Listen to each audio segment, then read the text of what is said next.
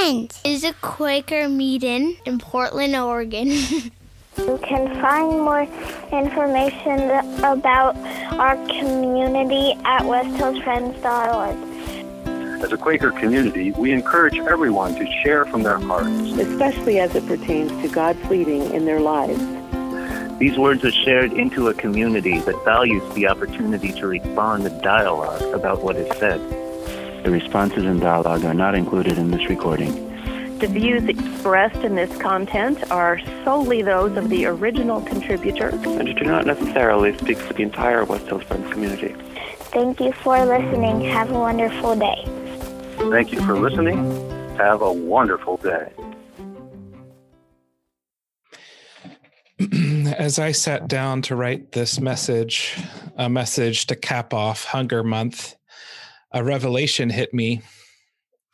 I have had many more years of experience working closely with food production and distribution than I have years of experience in pastoring. My first job at the very young age of 11 was in a warehouse stacked with pallets holding 50-pound bags of feed for livestock. I would throw these 50-pound bags on my young shoulders and place them in the back of pickup trucks and buggies pulled by horses for the Amish. My next job that I held for over 5 years before leaving for college was in the local grocery store. There, I stocked shelves with gallons of milk, yogurt, eggs, and cheese. I would meticulously check sell-by dates on packages and fill crates with expired food before wheeling them down to a trash chute and tossing them into the void. During the first 2 summer breaks of my college years, I returned to my home in rural Pennsylvania and worked at the Pepperidge Farm factory, where I worked in the packaging department for hot dog and hamburger rolls. Each day, I watched thousands upon thousands of pounds of bread move before my eyes into plastic bags before they were loaded into trucks and shipped off. At the same time, it was my job to throw imperfect bread into gigantic blue bins, each bin holding up to 1,000 pounds of perfectly edible bread, which would be wheeled down a long hallway and dumped into the back of a trailer to be discarded. During those 2 summers working at the factory, I cannot even begin to imagine the amount of food I threw away as part of my job. After graduating college, I began working at Starbucks, where the shock of food waste revisited me once again. Every 21 minutes, a timer beeps on the silver cubes holding one of 4 varieties of brewed coffee at Starbucks. After 21 minutes, the coffee was no longer considered fresh, and we would pull the cube from the warming station and position it over a sink and hold down the spigot. Each cube could hold upwards of 2 gallons of coffee. In our training at Starbucks, we learned that 1 coffee tree will only produce enough beans for 1 pound of coffee per year.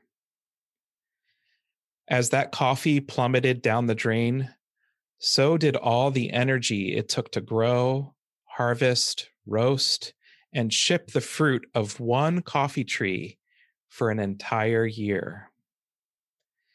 That happened for 4 varieties of coffee, every 21 minutes, every day, for 365 days a year at just 1 Starbucks location in the Southwest Hills of Portland, Oregon.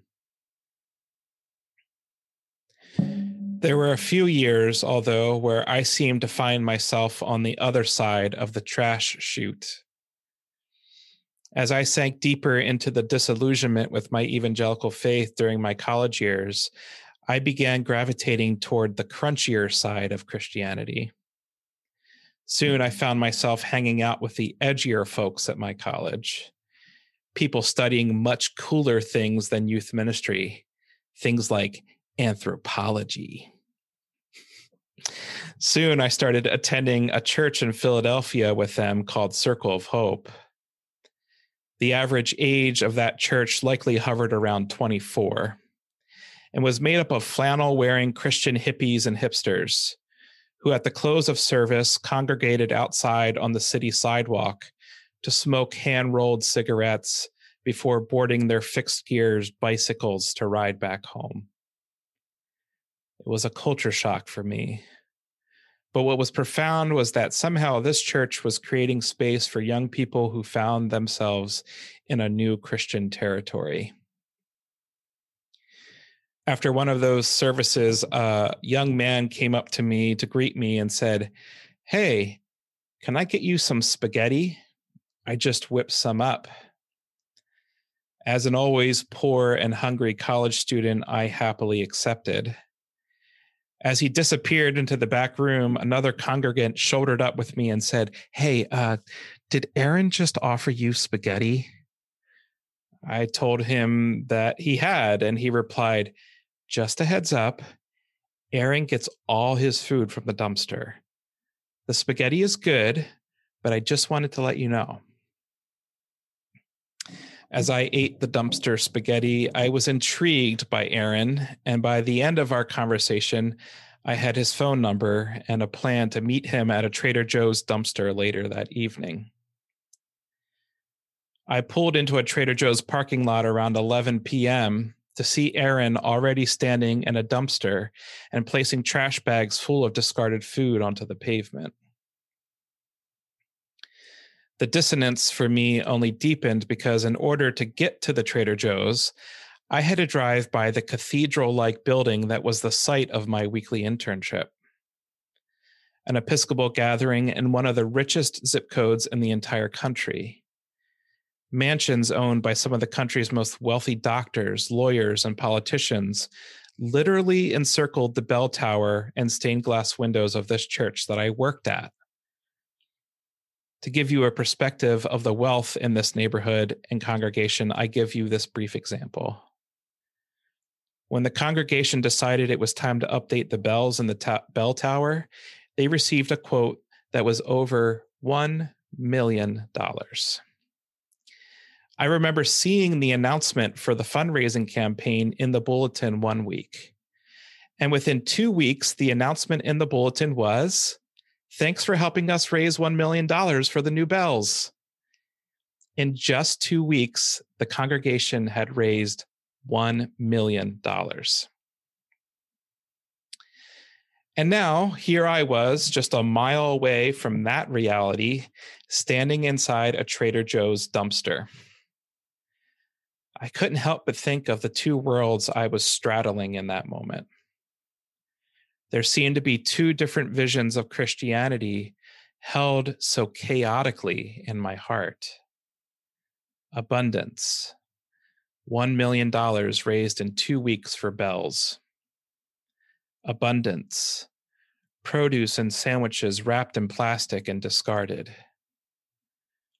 On Sunday morning, I worshiped with wealthy lawyers and doctors with $1 million bells.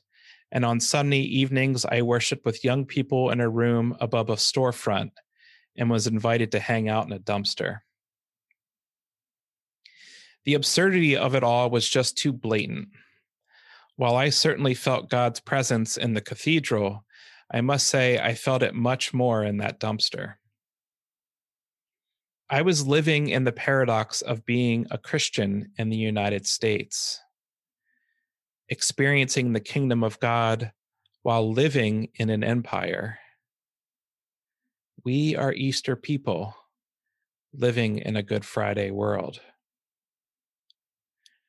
Those thoughts have never left me, and who I am as a release minister today is informed by that moment.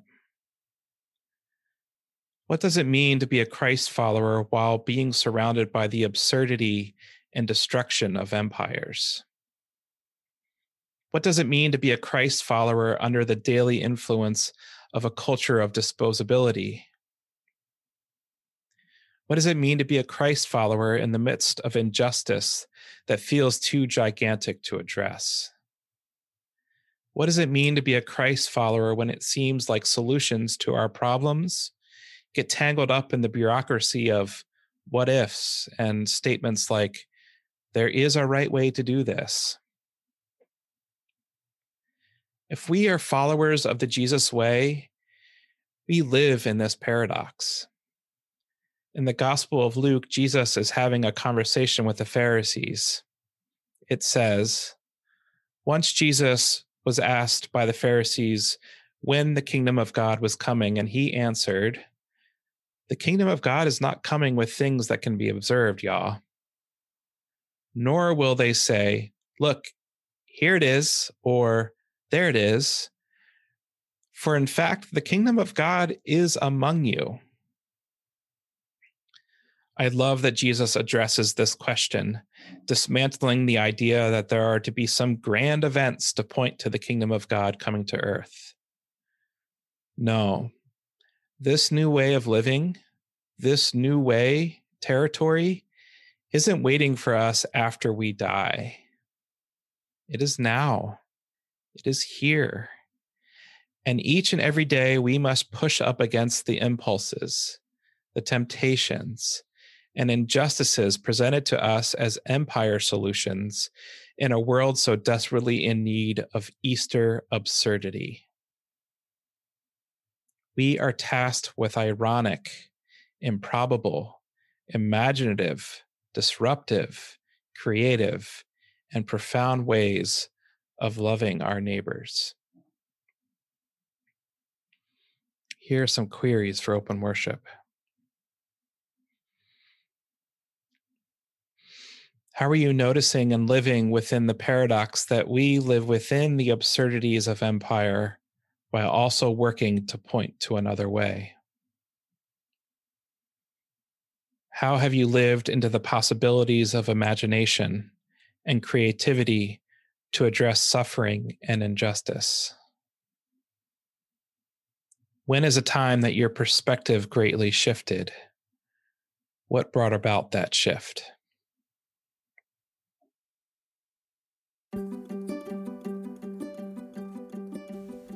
Hey, thanks for listening to our podcast. We're really happy that so many of you are finding it to be helpful and as a way to stay connected with what's going on with us here at West Hills Friends. If you'd like to stay connected with us in other ways, we have a couple options for you. You can check out our website. It's westhillsfriends.org. There you'll find some more information about who we are as a community. You could also follow us on Facebook. We have a Facebook account by just searching for West Hills Friends. You can also follow us on Instagram. We have a Instagram account with the name West Hills Friends. So we hope that you'll get connected with us in other ways. And again, thanks for taking the time to listen to this podcast.